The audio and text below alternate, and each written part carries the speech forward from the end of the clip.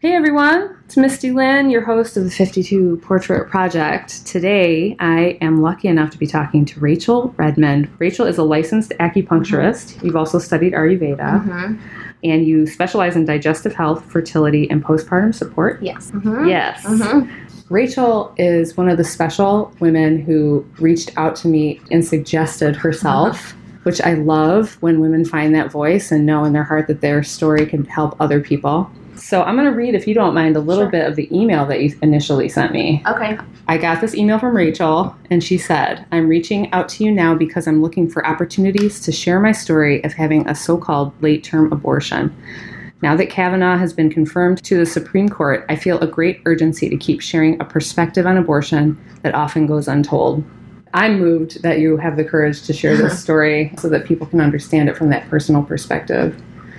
Well, thank you, and I'm really glad to be here and having the opportunity to share my story. Mostly it's just been so healing for me to keep telling it, and so it's really something I do for my own self-healing. Yeah. But in doing so, I've started to connect with other people, and I see the importance of this story being out there and the story being told, and just creating a little bit more context to the issue of abortion, because it's so challenging for me when people assume an opinion about abortion, whether it's right or wrong. Let's just hear our stories. Let's just hear the stories from women, because they're all different, and I don't think there's a right or wrong. So before we get into that part of your story, I send all the women that are part of this project 8 questions, and we try to get to some of them while we're sitting together. So I'm going to start with the first question. Okay. Do you have a practice, spiritual or not, or a ritual that you engage in daily? And I always get to this one. Your answer to this question started with talking about how you started meditating when you were 19. Yes. Wow. So let's start there and tell us a little bit of your story. Yeah, that seems like that's a long time ago now. It's a lot of years of meditating at this point. The reason I came to meditation in the first place was because I had digestive issues for most of my life, and that was actually why I found Ayurveda, was because I was hoping to find a way to heal my stomach. And so when I went to college, my stomach issues just got a lot worse, to the point that they were getting unmanageable and taking over my life. And I went to a Western doctor, and they gave me medication, and I took it and was grateful for it. It helped me. But I thought, there's got to be a better way, and there must be something deeper going on if I'm pretty healthy but having these chronic stomach issues. And I was lucky enough that my mom's best friend introduced me to a doctor of Ayurveda. So the advice I was given from an Ayurvedic perspective was to start to meditate. That was my kind of homework. Was the first thing I had to do before changing my diet was learn to meditate. And so that was interesting, because it wasn't like eat this food or eat that food. The person, giving me this advice probably saw that anxiety was a problem and these underlying issues. And so I learned to meditate. I learned transcendental meditation. And in that tradition, you meditate 20 minutes twice a day. I was dedicated to it because within 3 months, my whole world changed. I no longer had the stomach issues that I had growing up. And I also had so much energy, and I felt really good. And so I didn't really need to try anymore. It was just something that became second nature to me. Although life changes and my practice has ebbed and flowed, and there's been times that I only did once a day, and some months I didn't do it at all. But it's always wonderful to know that this tool is in, as they say, your toolbox. It's always there for me, and when I go back to it, I just feel so just like myself again. Initially, you went to U of M and you got a degree. Yes, in English literature. Oh, first of all, let's define Ayurveda. Okay. What is Ayurveda? I'm sure there are people who have no idea what we're talking about. Yeah. So Ayurveda is a system of medicine from India. It's thousands of years old, and the word itself means the science of life, or even the knowledge of longevity. And the definition of health, according to Ayurveda, is when you have all of your tissues in balance and your digestive system is working and you're eliminating byproducts healthily, and your mind and your senses are full of bliss, which is a little bit different from our maybe Western definition, kind of the absence of disease. Right. So much more hopeful. Yeah, I know. It's great. And when I experienced within such a short time so much of my life improved just from adding this one thing. I just wanted to learn more. So for most of my college, I just studied Ayurveda. I mentored with somebody, and I just read everything I could. And so I started to learn about Ayurveda and implement it in my life. And it just never left me. It became this passion and this obsession even that I couldn't go a day of my life without thinking about. Oh, that's great. Continued. I still don't go a day without thinking about it. When I was 25, I moved out to Albuquerque and did a 2-year program learning Ayurveda. You're kind of following your bliss a little bit there, huh? Yeah. That's really inspiring. You also studied Chinese medicine. Eventually, I went on to study Chinese medicine and acupuncture. One of my Ayurveda teachers was also a doctor of Oriental medicine, and she wrote a book called Balance Your Hormones, Balance Your Life. And I read it, and I was like, all right, that's it. I got to go to acupuncture school. Wow. I got to do what she's doing. And I ended up in Santa Fe for acupuncture school. Then you ended up back in Michigan. After 4 years of acupuncture school, and that time I had met my husband, got married, and we moved to Michigan the summer of 2016 when he got a job at MSU. Okay. I'll move into that second question now about anxiety. Do you experience anxiety and depression? And if so, how do you cope? You talked a little bit in your answer about this kind of leads into the story that you want to tell here today about how grief and depression are kind of inseparable in your mind, and how you've dealt with anxiety your whole life and didn't know what it was till you were 20 or something like that. Yeah. So I guess the main thing that I learned when I began meditating was how anxious I had been, because suddenly I didn't feel this overwhelming sense of just that, how I feel anxiety, just this tightness and this clenching and this racing, and I suddenly realized that I had been anxious my whole life, and it was that figuring out how to cope with anxiety that was really what was causing my digestive issues.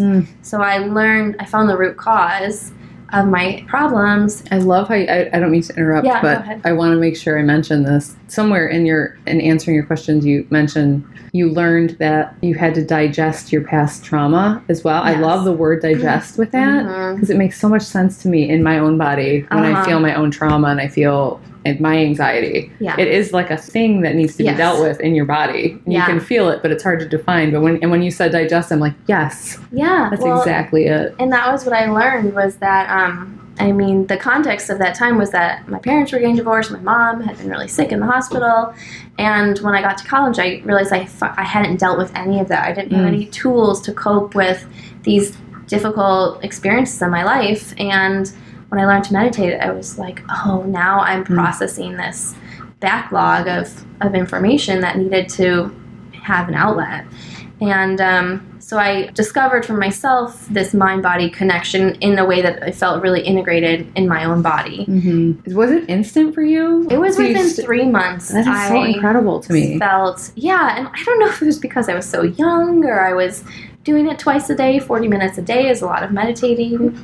But I started just tapping into that kind of bliss space that meditation speaks of. Yeah. And it's not always the point of meditation, but there is that possibility to access that place. And would you call it transmuting? I like the word transcending. In the tradition I studied, and I've practiced all sorts of meditation since, but transcendental meditation, they use this metaphor of, as you meditate, you transcend to the bottom of the ocean, and every time you have a thought, it's like a stress bubble being released. And the point is not to have no thoughts, it's just to not attach to the thoughts. So you might say, oh, I'm worried about this, or I need to go grocery shopping.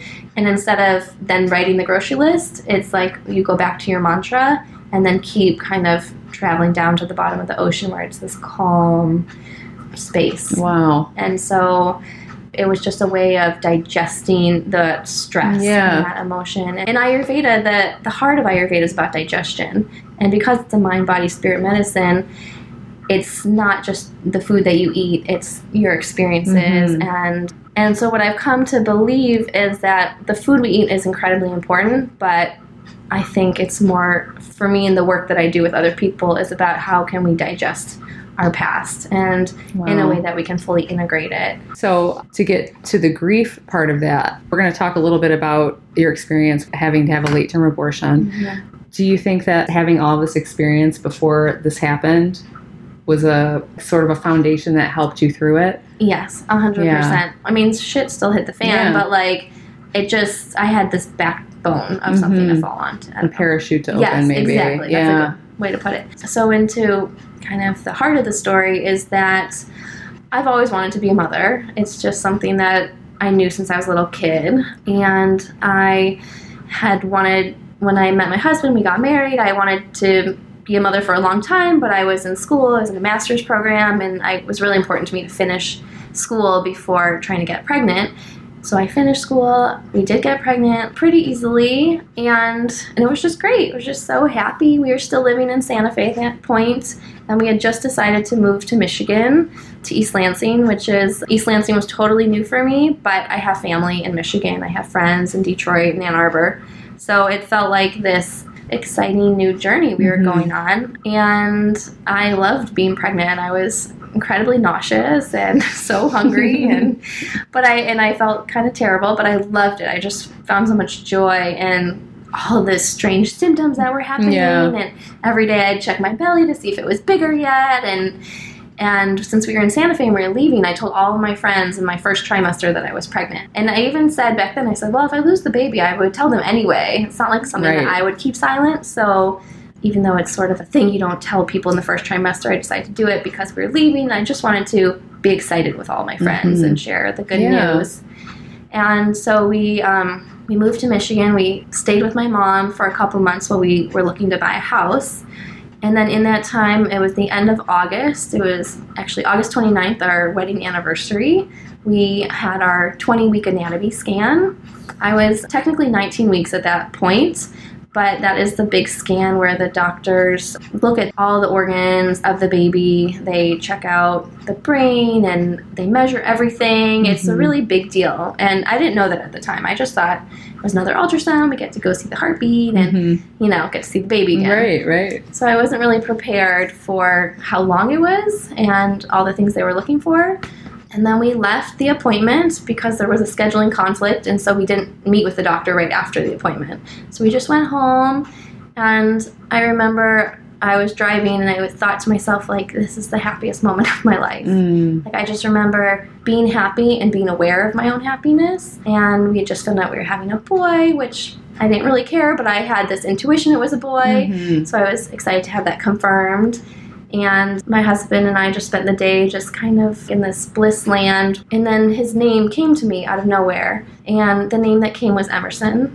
And I told my husband, he's like, I like it. And that was settled after months of disagreeing and back and forth. Yeah. And to me, that's really special because the name came when I believed I was having a healthy child. And then about 30 minutes later, I got a call from the doctor. And she said that multiple fetal anomalies were detected on the scan. She just rattled off this whole thing about the brain and the kidneys and debris in the stomach and something with the heart and too many things to even grasp. And she said, I can't tell you what any of this means. You need to go in for genetic testing or genetic counseling, and you'll have an appointment later this week. So you have to sit with it for a week. Yes. That was Monday, and the appointment was on Friday. And so I hung up the phone. My husband was like, what happened? And it was just total And then you have to explain to him what you just heard. Yeah. And try to make sense of it. Yeah. And it was just total shock. But meanwhile, I was still pregnant. I was starving. I was hungry. So I had to still go take care of my bodily needs. And we went out to this Chinese place, and I had to eat, but I was just, I don't know if I could ever go back there, really. Yeah. And we went for a walk, and we just talked about, I just said, think happy thoughts. Like, just think positively. We can think our way out of this. And by the next morning, I woke up, and I just had this, heaviness in my heart. And I knew it was probably over. I knew that the pregnancy was probably going to end. And so that was the Tuesday, so I still had to wait till Friday, and it was just this strange space where, the space before and then after a phone call like that, that life is just completely different, but yet still very unknown. And so that Tuesday night I went to bed, and I've always been really connected with my dreams, and I've gotten different messages throughout my life of kind of significant things through my dreams. And I woke up that morning I was crying out of a dream, and I told my husband what happened, and I was still kind of half asleep. So basically in this dream, I was at a playground with my husband, and there was a little boy about 2 years old walked up to me, and he asked me why he couldn't stay with us. And I got to hold him in my arms and hug him and love him and tell him that his body wasn't healthy and we had to let him go so that he could come back in a healthy body, that he couldn't stay with us trapped inside an unhealthy body. And I got to tell him that we loved him and that we wanted him, but that we had to let him go. And he heard that, and he said something to me like, yeah, if something doesn't work right, you have to let it go so it can come back to you. And later I really took that as permission to end the pregnancy. And in the background there was this other little boy, and they were about the same age, and he was just playing on the playground. And when I woke up, I knew that they were twins, but not twins. Like, I was confused. I was like, I don't have twins, but they're twins. And then I woke up and I just knew that whatever it was, we had to let this baby go. And we didn't know the medical diagnosis at that point. Wow. But I knew I had to start preparing to say goodbye. That was such a gift to like go into it with some knowledge, internal knowledge. Yeah. It was the biggest gift of my life, I have to say. I don't know how I would have managed the grief and just the aftermath of the abortion and had I not had that, because there was this underlying peace in my heart. Yeah. Even though I still had to go through everything else, I felt like it was the thing that I had to do. And this is my thing, is that everyone might make a different choice or have a different situation, but in my case, it was like a spiritual choice that I made. And so we went in for follow-up genetic testing on Friday, had another ultrasound. Very traumatic to sit there and watch my baby on the screen for 2 hours and knowing that it wasn't going well. And then they came back and they gave us a diagnosis, and somehow miraculously most of the anomalies had corrected themselves. So no longer, there was nothing wrong with the heart or the kidneys or the stomach. It was the brain. It's a very rare syndrome where part of the brain is missing, and so the head circumference is small, it was in the negative percentile, and they just described to me a outcome like the child who might survive pregnancy, but would face multiple brain surgeries as a child and really have no ability to communicate, to eat, to talk, to walk, and might live out, his life in a hospital situation. And so it was kind of the hardest choice to make, but in some ways I knew exactly the choice I was going to make. Right. And so then at that point, we bought our house, and which happened like a few days later, and then which was just crazy timing. And then when I was exactly 21 weeks, I had an abortion.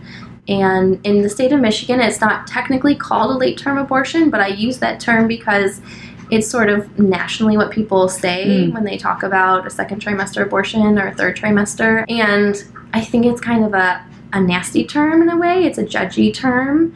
And so to me, it's not really the truth of what's going on. So I kind of use it in a way to, kind of change the perception around it. Yeah. Yeah. So that's not the end of the story. No. Yeah. I mean, there's just so many pieces to it. I mean, at that point, I had to decide how was I going to labor and deliver the baby, or have the surgical extraction procedure. A huge decision that must be. Oh my God. I mean, it's just like this decisions never stop. I thought once I made this first decision, I mean, the way I thought about it was that the first decision my husband and I had to make as parents was the most excruciating one. And it was in that moment that I actually became a mother. The moment I had to stop thinking about my own self and my own needs and think about my child and make a decision that I felt was best for him and was the least suffering for him and was going to be the best possible outcome for him. And I think that's what a mother does. But I really struggled with this identity of being a mother but not having a child. Yes. And feeling the invisibility of my own motherhood. I mean, I'm grateful that you said that. I've never thought about that. And that is such a powerful idea that it was foreign to me until now. It's so important for me to acknowledge that space for people. Yeah. Yeah. And whether it's a miscarriage or stillborn, it's like there's I think as someone who's had a pregnancy loss, it often goes unrecognized or untalked about, or it's intangible. So nobody else knows of this. And it's invisible, like your grief is invisible to people. Yeah. Even my husband, he didn't know of the connection I had with this child. And it's almost like even more painful than losing the baby was the second part that happened, was just it not being seen. And that's actually why I keep needing to tell the story, because I need to make this child's life matter. I need to give it purpose and meaning and honor, and for people to know that he was loved, even though I made a choice that might to some seem like an awful choice, but to me it was based in love. Mercy, yeah, and kindness. Were you supported by your family and friends? 100%. I'm lucky that my family completely understood and agreed, and there was no sort of political divide there. So I had all the support. Of course, then people start to tell you stories, like my grandmother had a stillborn child, and things that you just people don't tell you until you have your own experience. And so people came out of the woodwork, family, telling me about this loss and that stillborn. Does that help you as someone suffering grief, or does it kind of compound your grief? It helped me. Yeah. It helped me just to see how common it was, I think, and that they survived a loss like that, and that someone might kind of have a clue into what I was going through. Did you reach out to any kind of support groups other than family? I did. I went to one in-person support group, and it was kind of awful, and I was like, I'm never going back there.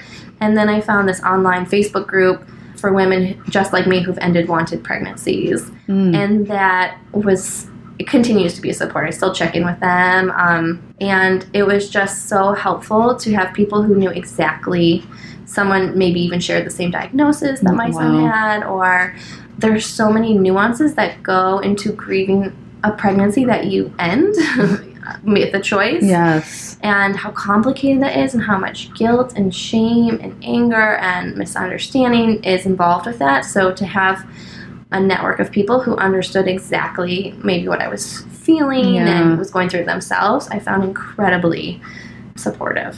Could you share some of the things that happened maybe within your support network that helped you the most? Like, what should a person say to someone suffering this kind of loss, or not say? What is helpful and what is not helpful? I think one of the big things that go around is people say that everything happens for a reason.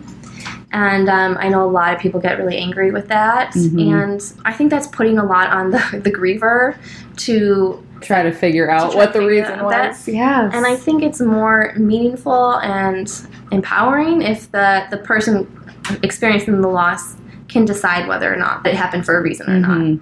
Like, for my own self, I have come around that I do think in some ways this did happen for a reason, but I had to get there myself. Right. And I had to be the one to understand that also there was no meaning in this loss. Like, and then I can give it meaning. Like, that was really hard for me. I read this Mary Oliver poem, and she really spoke to me, and just how, she says, like, standing on the shore and trying to attach, some meaning to the lilies, and how there's no meaning. They're just simply doing from the deepest, spurs of their being. And I thought, you know what? Like, this loss, it can have no meaning and it can have all the meaning, and it's both those things.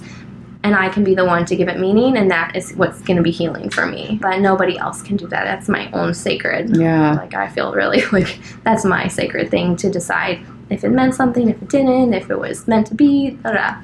And that's an ongoing process for you. Because it's been 2.5 years now, you said. And it's still something you think about every day? Every day, yeah. It's different now that I have a son. And it's changed my relationship to, I don't know, just to the day-to-day of grief, but it's still there, and I still need to honor it and to accept that there's moments that it's going to take me by surprise and, flatten me on the floor, and I still have this baby to take care of, and I just need to do both. I need to, love him and be grateful for him and still grieve a loss that was incredibly significant and traumatic. So in this new political climate, this happened to you right before Trump was elected? This happened right before. So this was September of 2016. I was dealing with the debates. I remember that those really, or just one morning I finally got myself out to a yoga class. I really self-isolated. So just to go to yoga class was really a big deal for me to get out of the house. And on my way to yoga, there was someone on the radio talking about how women who have abortions are murderers. And she just kept saying this word murderer. And I went to yoga thinking, no, that's not me. But as I sat in with the yoga practice, it like settled in my body. And I thought, how could someone think that of me? I was like, I'm a mother, like not a murderer. And it became incredibly important for me to start to talk about my story, because it was just people were talking about abortion and they didn't know what they were talking about. Yeah, isn't it funny? It's almost like we depersonalize it so much. Yeah. We're not talking about people anymore. No. We're talking about situations and beliefs. Yeah. There was the 20-week abortion ban that was trying to get through the House and the Senate, and I wrote people in Michigan, and like for some politicians out there who would say, oh, this would just make me so angry that some, usually a man would say, well, a fetus can feel pain at 20 weeks. And I'm like, well, first of all, my doctor says that's not true. And second of all, the pain that a fetus might feel when they, sever the umbilical cord is nothing compared to multiple surgeries and tubes and, a life of suffering. So it's just like, why can't we have that conversation too? Yes. So frustrating to feel like I don't have a voice against these big political figures. You keep on keeping on, though. Yeah. I mean, all you can do is tell your own story. I feel like that's all any of us can do is be authentic and honest about what we're experiencing. Yeah. Without it looks like you have to come maybe from a place of not expecting to change anybody's mind. It just has to be for yourself. Oh, yeah. I don't want to change anybody's mind. I just wish people could be more kind about it or think deeply about it. I just wish people could understand that they don't know. Yes. Like if we could all just take a step back and understand that we really don't know much of anything. Yeah. We don't know. And we don't know what we're going to do in that particular context. I mean, I thought that when I was 15 weeks pregnant, the doctors say, do you want to have this blood test? And I'll tell you if there's, any issues with the baby, genetic or otherwise. And I talked with my husband. I was like, well, I don't know, because we wouldn't do anything about it if something, bad were to come up. And so that was when I was 15 weeks pregnant. And so I didn't have the information that I had when I was 20 weeks pregnant of this bad thing did come up and this is the outcome. And so even my own self, I couldn't imagine making the choice I did even 3 weeks earlier. Isn't that incredible? Yeah. So if that's just within one person, I mean... Yes. Yeah, you don't know what you don't know. Yeah, it's such a powerful thing that you're sharing this. I really appreciate you doing it. It's so courageous. I have a friend who's dealing with fertility issues and stuff right now, and I'm learning through her too, another level of motherhood.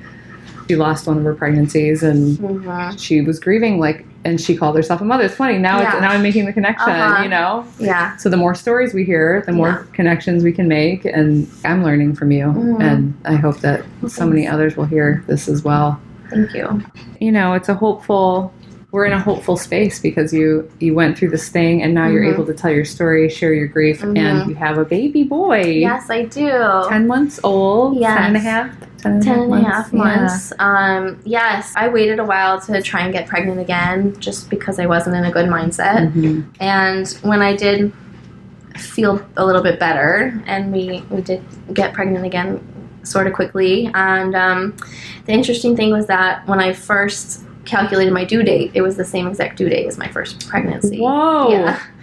And so how did you feel when you heard that? Well, I mean, to me, I loved it. It was there's something beyond what I can see going on here. Yeah. And it was also the birthday of my Ayurveda teacher, Dr. Vasant Lad, who's kind of my first spiritual teacher. Wow. And so it's his birthday. That's incredible. Yeah. So I thought that was really amazing, and it gave me a lot of comfort somehow. And I went to an early appointment, and they actually dated it a week later because of an early ultrasound. So in the end, I didn't have the same due date, but that initial calculation was the same. But then it was tricky because I was basically reliving a pregnancy the same season to the week of the one before. Wow. So I think anyone who's had a loss and then they get pregnant again, it's like they're kind of reliving their own horror story in a sense. And so I was kind of doing that like week by week, season by season. Wow. Like 2 summers pregnant. And there was a lot of anxiety leading up to my 20-week anatomy scan. I imagine. I was just going to ask. Yeah. So how was that?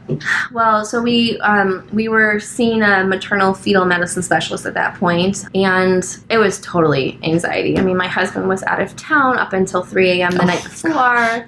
Our appointment was like the day before the anniversary of the abortion, and there was those 2 weeks from our wedding anniversary to the anatomy scan, and my husband was gone a lot that time, and I couldn't deal. So I watched Jane the Virgin for 2 weeks. I don't know anything else I did. And it was so crazy because in the episode I watched, like, she also had a difficult anatomy scan. Oh, wow. So I felt and if you watch that show, it's all about grief and loss. But it's also this, like, it's this, like, funny, like, telenovela, like, whatever. So, I mean, my way to cope was I don't think I meditated. I don't think I did anything but watch TV, like, just Netflix it out. And I had to numb myself out because I was terrified. And sometimes that's what works. And it was just, like, get myself out of, like, Jane the Virgin and Friends was probably what I did. I completely understand that form of release. Yes. Sometimes you just do what you gotta do to get through. And then during that second anatomy scan, we had this amazing doctor, and he just, went through everything, and everything was perfect. And again, we were having a boy. Did you feel some healing in that when it was done? I mean, there was definitely like a sigh of relief for sure, and this feeling that, like, okay, everything here and out is new for me. I've never been this far in a pregnancy. This gets to be new for me. And I was anxious throughout the whole pregnancy, but I did enjoy it as well.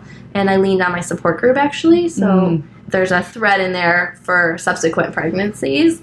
And so I got to be pregnant with a group of women in the support group. Incredible. That's incredible. Yeah. And just hear of healthy babies being born. And I just would read that every day, like, new baby being born. Like, that was my lifeline. Oh, I could imagine it for myself. And so that gave me a lot of hope. Yeah. And then my son was born. And I mean, that was such an incredible moment of feeling all of the pain that I'd ever experienced and all of the joy, like, in this single moment. It was mind-blowing, the moment he was born.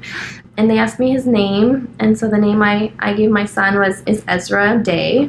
And Ezra, I liked it, but I liked that it was an E name to sort of honor baby Emerson that was lost. And Day, to me, it just means hope. And it meant like a fresh start. Yeah. And I knew that, motherhood would be challenging, and I wanted a little tool that would help me remember that each day is new and each day is a blessing. And so if I said his name, Ezra Day, I could be like, it might be hard now, but, every day with him I don't take it for granted. That is beautiful. Mm-hmm. Do you ever think of him as the other little boy in your dream? Yeah. So I do. Yeah, the twins, but not twins. Yeah, and right. It's so, I mean, it's like, I don't even know what to do with that. It's magical or something. It really is. The thing that freaks me out now is that I didn't expect my son, Ezra, to be so fair-skinned. I mean, I'm fair-skinned, but my husband's he's Colombian. He's got dark hair, dark eyes, and the little baby in the dream was just really fair with rosy cheeks. Really? And these, like, navy gray eyes. And I was like, oh, like, you look just like my son. And so it's just bizarre. What a gift. Yeah. A lot of jewels in the darkness. Yes, and what a gift that you can see them. Yeah. That you're aware enough to see them and be with it. Mm. Is there anything else you want to share? That last question. I wanted to ask me about the rituals. Oh, yeah, sure, please. I've always loved rituals, too, and I love that you asked that question. And one ritual I've come to keep is in the Jewish tradition when you've experienced a loss, an immediate loss. Every year of the anniversary of the death is called the Yortzeit, and you light a candle. It's a special candle that burns for 24 hours. And you say a prayer, and then you just let the candle just do its thing for 24 hours. And the first year I lit it, it was a tricky year. I mean, it was actually happy because it was the day after the positive anatomy scan. So it was a day of celebration. but also a day of loss and remembering, and remembering what I never forget. Mm-hmm. And this year, as I came to the second anniversary, I found myself kind of giddy to buy that yahrzeit candle. I bought it several weeks in advance and like had it in my cupboard and just like felt this almost excitement about it. And what I came to realize is that when I lit it was that there's such a burden to carry grief. And especially as a mother who's had a pregnancy loss or maybe an early loss, it seems like no one else can understand it. And there's no rest. There's no reprieve from holding on to that, that loss. And when I lit the candle and I came downstairs early in the morning and the candle was lit, I thought for a split second I had forgotten. And the candle reminded me. And the candle to me served as someone, like this thing, this energy that could hold my grief for me so I could rest for 24 hours. Wow. And every time I saw that candle for those 24 hours, I just felt like someone outside of me knows this pain. And I can take a break for a minute. And so that's a ritual that I so powerful. And I never knew that before because I never had suffered a loss like this. So I think, just there's so much healing in rituals, and that was totally unexpected, but it's something I will continue to look forward to, and it's a way to celebrate the life that was there for, 21 weeks. Thank you for sharing that. Oh, thank you. It's amazing how powerful ritual can be, and we kind of can forget about it until we need it, and that's why it's there, right? Yeah. Well, thanks so much, again, for sharing your story. I'm so happy you reached out. Oh, thank you for doing this project and for helping me tell my story. Yeah. It's so healing every time. Where can people find you if they want to find about your holistic practices? Sure. Yeah. I have a practice in East Lansing. I have a website, and it's... I'll have it on the... Okay, yeah. So you can put it on. It's racheleredmond.com, and I'm on Instagram, rachel.e.redmond. My middle name's Elaine, so lots of E's going on. Awesome. And Awesome. Check her out, you guys. Her practice is so beautiful. Her website's beautiful, and it's you were posting. You have a blog where you just shared Mary Oliver's poems. Yes. So you get to see stuff like that too if you check in with her. Okay. Thanks, Rachel. Thank you so much. Yeah.